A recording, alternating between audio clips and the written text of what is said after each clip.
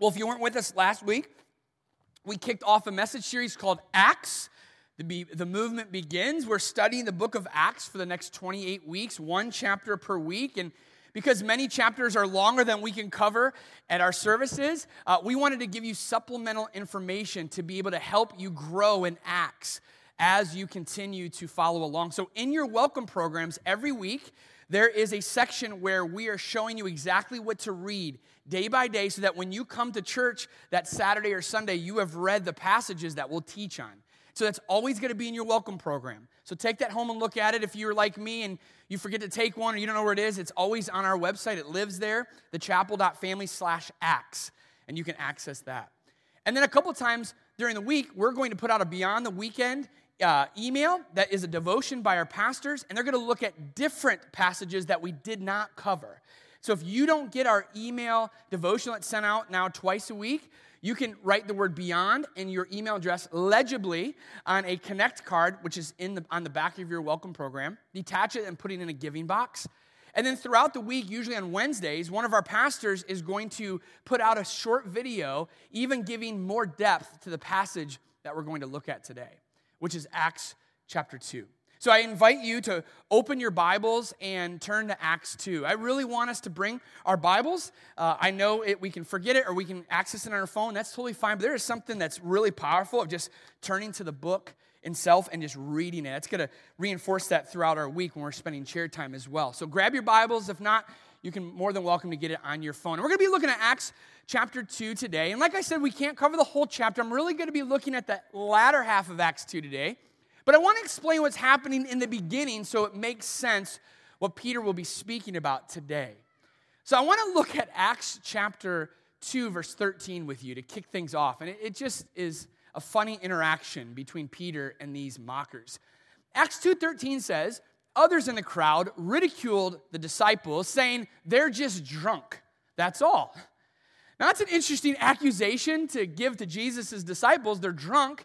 And 2 verses later, Peter gives context to why they're talking about that. He's saying, these people are not drunk, as some of you are assuming. 9 o'clock in the morning is much too early for that. I thought that was so funny. Like, Peter's like, first of all, it's 9 in the morning. You think these disciples are drinking? Come on. But the reason that they are coming off drunk to you is that they began to speak the languages of the people. Languages that they didn't know. They didn't go to school and study it for 4 years like we would do in high school and then hopefully stumble through the language. No, they were fluent in the languages. And these people are like, hey, they were speaking this language. Now they're speaking all these different languages. They must be drunk and out of their mind. And Peter says, no, this is an act of God. This is the Spirit speaking through these disciples because Jesus wants to have a relationship with you. He wants to speak your own language. And this act of God showed these people there and then far away how much Jesus wants a relationship with them. And as Peter's talking to these mockers who are mocking these disciples, mocking Jesus, Peter goes into an incredible sermon, and it's 2 parts. The first part, he's talking about in Acts 2:16 through 23, from the beginning, it was God's plan for Jesus to die on the cross and to be raised to life. This was always the plan from the beginning. Whether you think he's God or not, this was always God's plan. And then Peter follows that up in Acts 2:24 through 35 by saying, though David was the king of Israel, he knew that Jesus, the Messiah, would come and ultimately reign as the king of the world. Peter's saying, look, when Jesus came, he came and inaugurated a kingdom that he's leading and that he's asking his people to play out and be a part of and lead on this earth. And that's what is happening, that what you're seeing unfold before your very eyes.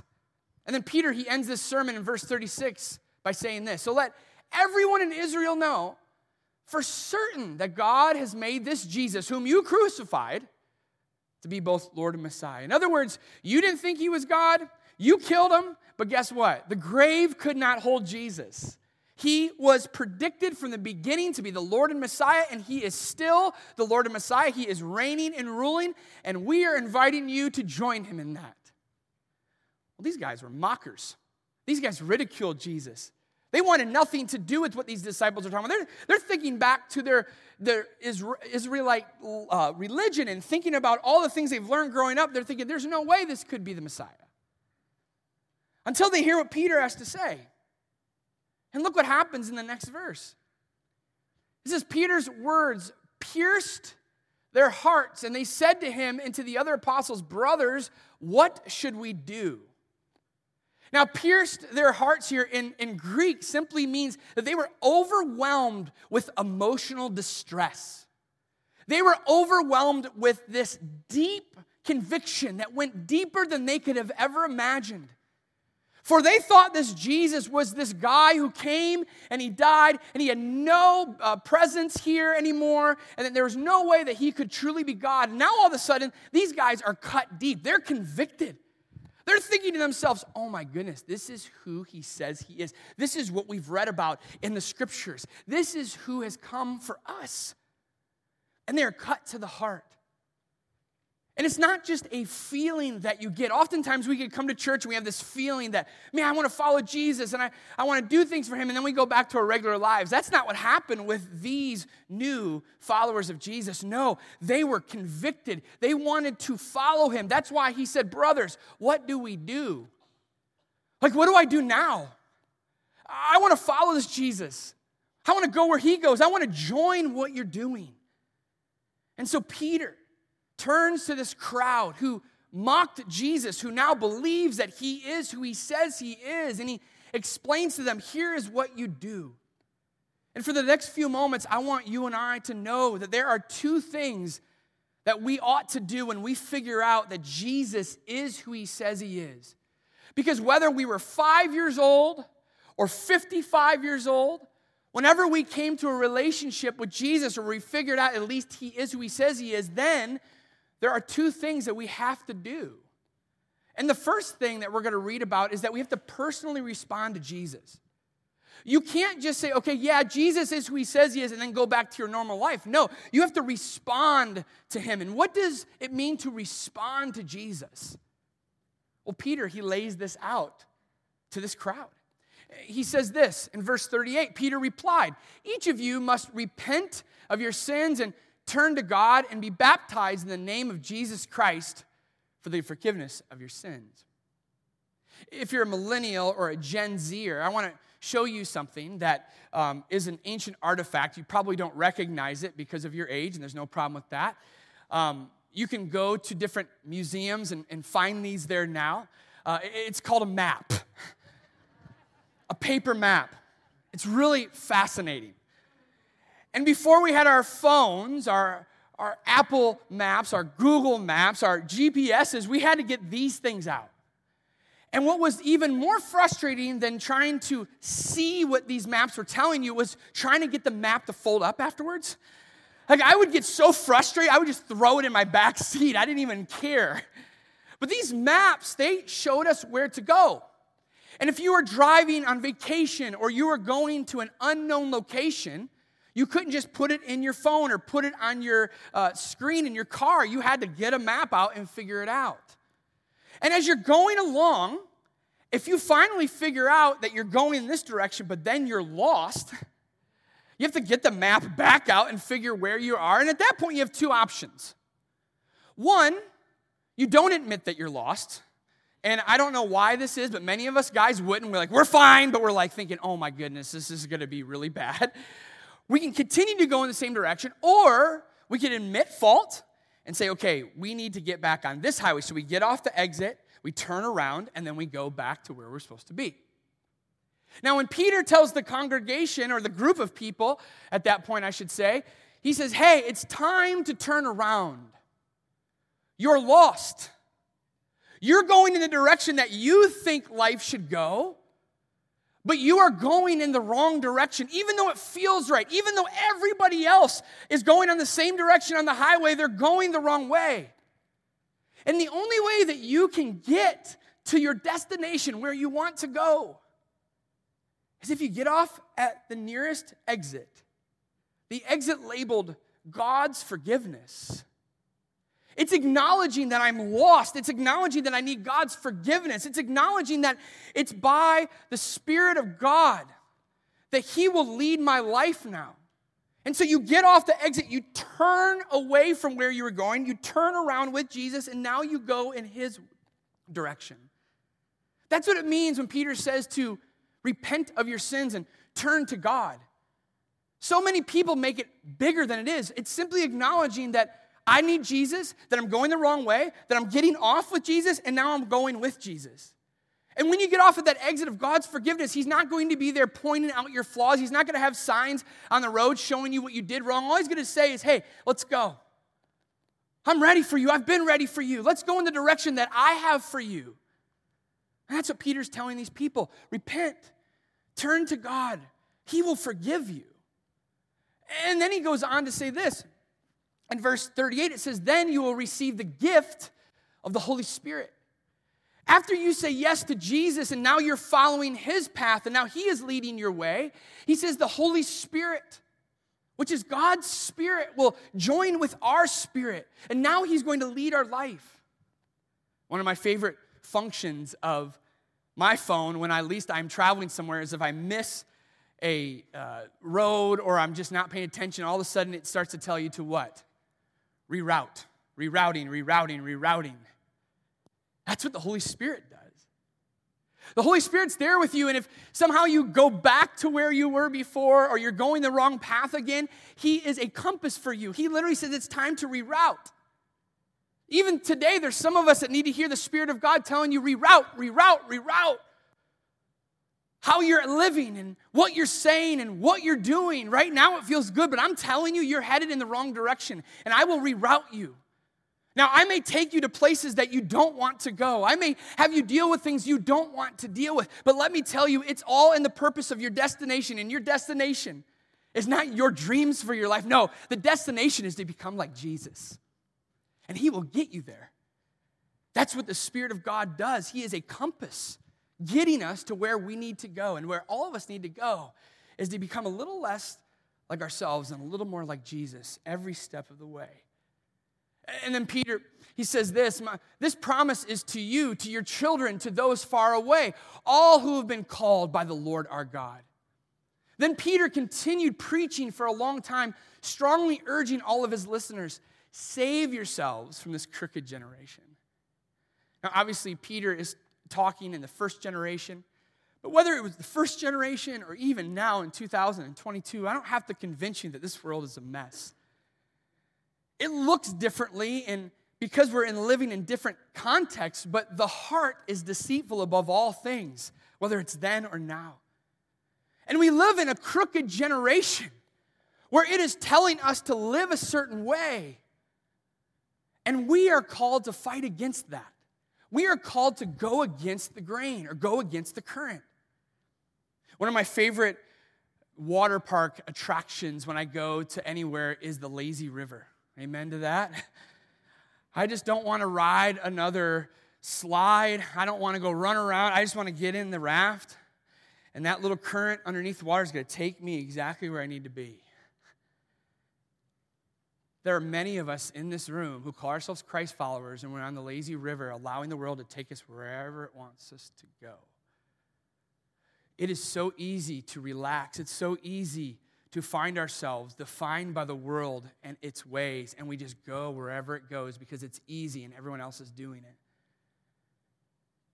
To follow Jesus, to save ourselves from this crooked generation, isn't to fight back against the generation. We don't fight. We love. We love. That's how we're going to fight back against this crooked generation. And to do that, we have to get off the raft. And if you're like me, I know if I get off that raft and say I have a kid over here and I got to fight against the current to finally get my kid over here so he continues to go in the same direction, this lazy river, that's what you're going to have to do. And you're going to have to walk against the current. And it's going to be really hard. You're going to get made fun of for it. Your peers may turn on you. You may lose friendships and family relationships. But it's the only way we can save ourselves from this generation. And it doesn't mean we leave it. It doesn't mean we abandon its practices all the way. We don't go and live like monks. Jesus said we live in the world, but not of the world. Peter says to allow Jesus to define you and let the Spirit lead you in such a way where you are so loved and valued that when you do push against the current, not only will it fulfill you, as you're walking by other people who are just lazily going down the river, they will notice too. And maybe, just maybe, they will get off the raft as well. That's why Peter says it's so important to respond to Jesus. And then after verse 41, I just love this. Those who believed what Peter said were baptized and added to the church that day, about 3,000 in all. These people at the beginning of the day thought that these Christians were drunks. And then they became drunk themselves. They realized it wasn't alcohol that these people are drunk on. They're intoxicated by the Spirit. They are following Jesus, and they are filled with the Spirit, and they are doing something that's fulfilling not just to them, but for the world's sake. And 3,000 of them heard this message of Jesus and responded. Again, that's why personally responding to Jesus is the first step. If you've never said yes to Jesus and you're looking at your life and you say, okay, I realize I've mocked Jesus, that I've been a part of this crowd who's been antithetical to him, or I didn't believe in him, but now he is cutting me to my heart. I feel the conviction. I know that he is real. Then what you do is you respond. You turn from your ways. You turn to Jesus. You allow the Spirit to be your guide, and he will reroute you every time you and I get it wrong. And then we do what we can to push against this generation. Yes, it'll be hard, but it'll always be worth it. That's the first thing we must do. But the second thing is just as important. It's that we have to participate in the body of Christ, the church. The following passage is just one of the most beautiful passages in Scripture. It's going to lay out what the church ought to be. Now, I've been just reflecting on what this says about what the church ought to be, and then just reflecting on the chapel. And I see a lot of similarities, and I am so encouraged. But if I'm honest, I see some gaps. And as we look at what a healthy body of Christ looks like, I want to challenge all of us about what it means to be a part of a church. You see, we think church is, yes, I'm going to service at 9 a.m. on Sunday. And you're partially right in the sense of we're coming together as the church, but the church isn't a noun, it's a verb. It's a movement. It's the people of God. Wherever the people of God are, there is Jesus. There is the church. And so often, we get our priorities messed up, and we believe the church is coming to a service, and that's just not the case. How do we know that? Well, when we wake up, it rained today, right? And if you're like me, you're looking at your lawn, and it's looking very, very long. And so often we will wake up and we'll say, you know what, I'm just not feeling it today. Like I found out Pastor Eric's teaching, that's X, no. I gotta mow the lawn, I got stuff to do. The church isn't a place that you go. We are the church. And when we don't come and at least gather together, we're missing out on you. We're missing out on a place for you to be you, because without you, we can't be the church in its fullest sense. It's not about should I go or not. It's I have to go. Because this is the body of Christ. This is the family of God, and I need to play my role either inside or outside the church. And what we read here from Dr. Luke, who wrote Acts, is just so beautiful. Here's what the church is. And let's compare it to where we're at. This is a chapel. Acts 2:42. All the believers devoted themselves to the apostles' teaching and to fellowship and to sharing in meals, including the Lord's Supper and to prayer, which we just did. A deep sense of awe came over them all, and the apostles performed many miraculous signs and wonders. All the believers, they met together in one place, and they shared everything they had. They sold their property and possessions and shared the money with those in need. They worshiped together at the temple each day, met in homes for the Lord's Supper, shared their meals with great joy and generosity, all while praising God and enjoying the goodwill of all the people. And each day the Lord added to their fellowship those who were being saved. That's what church life ought to be. Tony Merida, who's a pastor, wrote that obviously the church is also known as the body of Christ. And just like you and I, when we go to a doctor's appointment, they take our vitals because that's an indication if we're healthy or not. And if we're not healthy, then we have to go through more testing. And if we are healthy, well, we're good. And so Tony Merida said there is 4 vital signs that we need to check to see if the church is healthy according to this text. And what we ought to do as a church. How are you doing? How am I doing? How are we doing in playing these things? For instance, the first is vibrant worship. The church that gathered together to worship God. And when we think of worship, we think of music, and that is a huge part of it. But they also said worship was taking communion. Worship is prayer. All worship is what are we doing right now to direct our gaze to God? That He gets the glory. That all that we do and all that we say is for Him, both individually and as a church. If we do that, that's worship. But so often we look at worship through the lens of the band. And then I'll be honest with you, some of us, we get mad if they don't play a song that we like or they didn't play our song. No, I get comment cards about it. Do you realize that our worship team is not a jukebox? I'm serious. I couldn't be more serious. Our worship team is not here to perform a concert. If you want better worship or better songs, go to a different church. I'm serious. That's not what the chapel wants to be. We are not here to take requests. We are here to worship.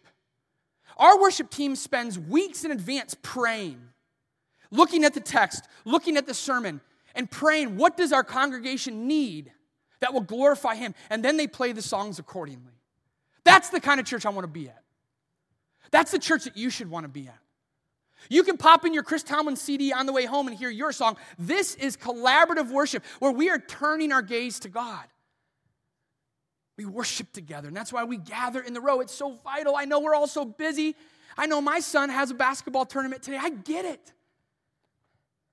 But when you're not in worship, gathered together, praying, taking the Lord's Supper, worshiping through music, we're missing you, we're missing each other. We're not a family. We need each other. The second thing is biblical nourishment. The row, the circle, and the chair. It's what we call it here at the chapel. It's taking God's word and opening it and understanding it. And I know this is not easy to read. I know if you're just trying to pick a verse throughout the day and you just, boom, you hit here, it's going to say something maybe amazing, but something really bizarre. I get it. But that's why we spend time in the row learning about God's word. That is, our job as pastors is just to help you. Our job as pastors is not to entertain you. Our job as pastors is not to have you have a favorite. Like if you don't like me, I don't care. As long as God's word is being preached, that's all I can control. And that's what you should want the most from me, is that I'm being faithful to the text. And if I'm not, that's where you can just rail into me. But because I wasn't entertaining enough, or your favorite pastor wasn't here that weekend, that doesn't matter. This is to nourish us, to help us grow. And we have to do it not just on Sundays, but on Mondays and Tuesdays and Wednesdays and so on. We do that through gathering with other people and we open the scriptures together. We do that through chair time where we open the scriptures ourselves. That's why we give you devotions. I often hear it say that I love coming to church because when I'm here, my tank can get filled. What if church doesn't need to do that for you? Church can top it off for you, but what if you could be filled all the time?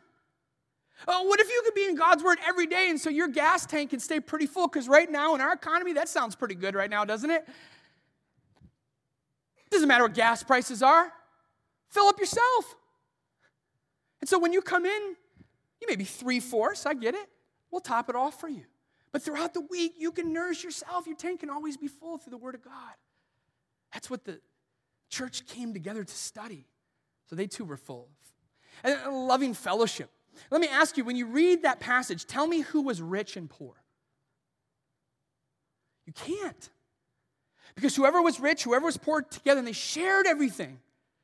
They shared everything for each other's needs. They shared everything so they could help others outside the church. And they loved each other. They were a family where they accepted everybody for who they were.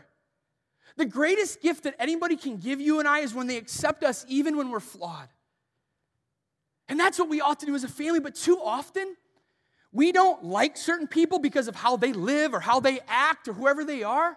That's called selfishness. That's called pride. That can't be in a family. You won't love someone and you won't share with them and you won't be with them in life if you think you're better than everybody.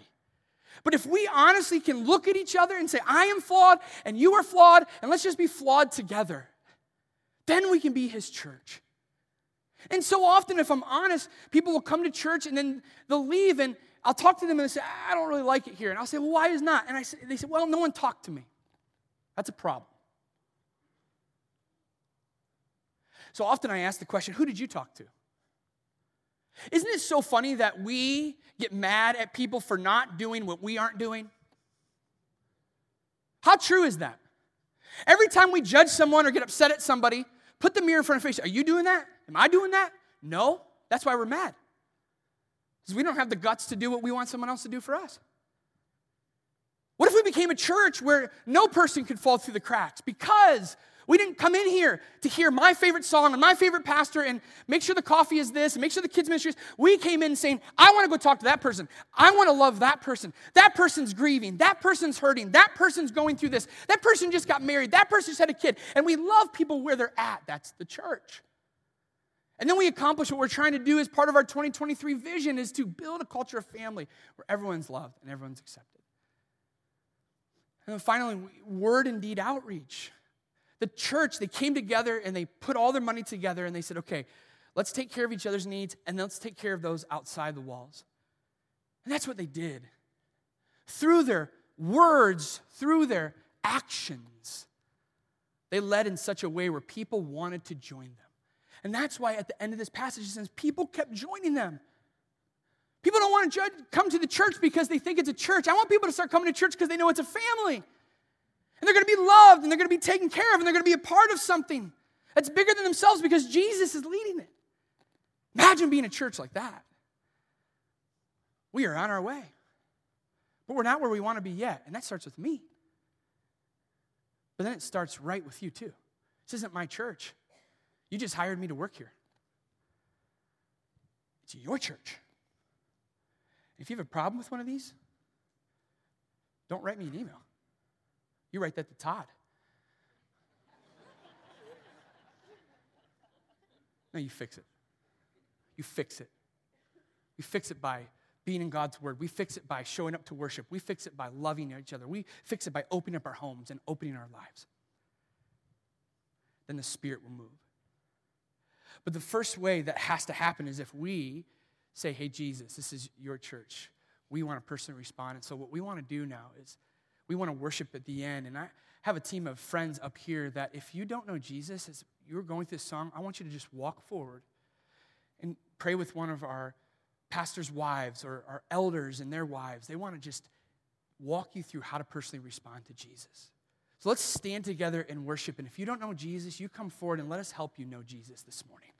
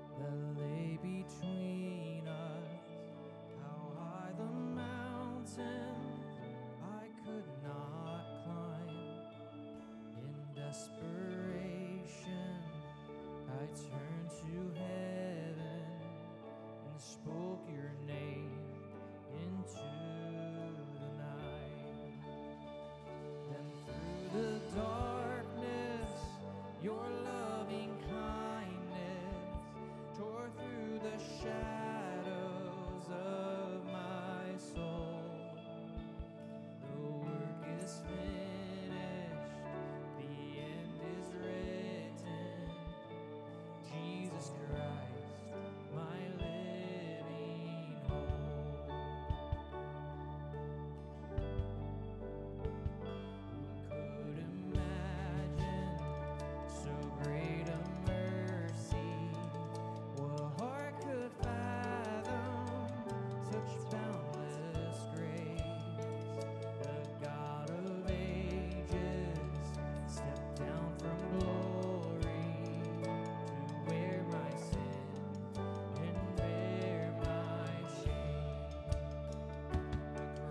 has spoken, I am forgiven. The King of Kings calls me his own. Beautiful Savior, I'm yours forever. Jesus Christ, my living hope. Hallelujah, praise the one who set me free. Hallelujah, death has lost its grip on me. You have broken every chain. There's salvation in your name, Jesus Christ, my living hope. Hallelujah, praise the one who set me free. Hallelujah,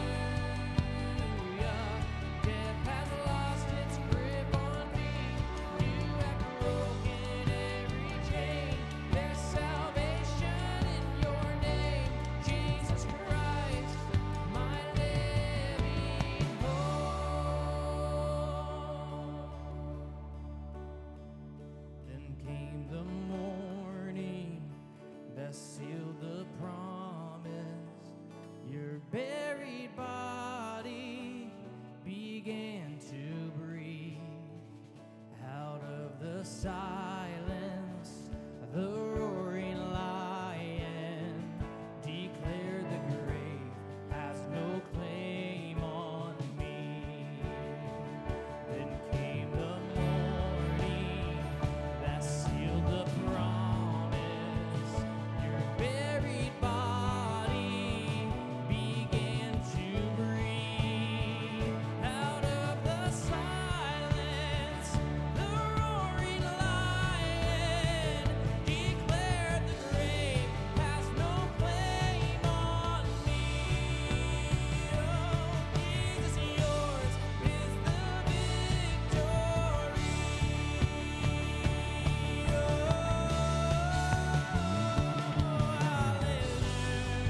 Hallelujah, praise the one who set me free. Hallelujah, death has lost its grip on me. You have broken every chain. There's salvation in your name, Jesus Christ, my living hope. Hallelujah, praise the one who set me free. Hallelujah, death has lost its grip on me. You have broken every chain. There's salvation in your name, Jesus Christ, my living hope. Jesus Christ, my living hope. Oh God, you are my living hope.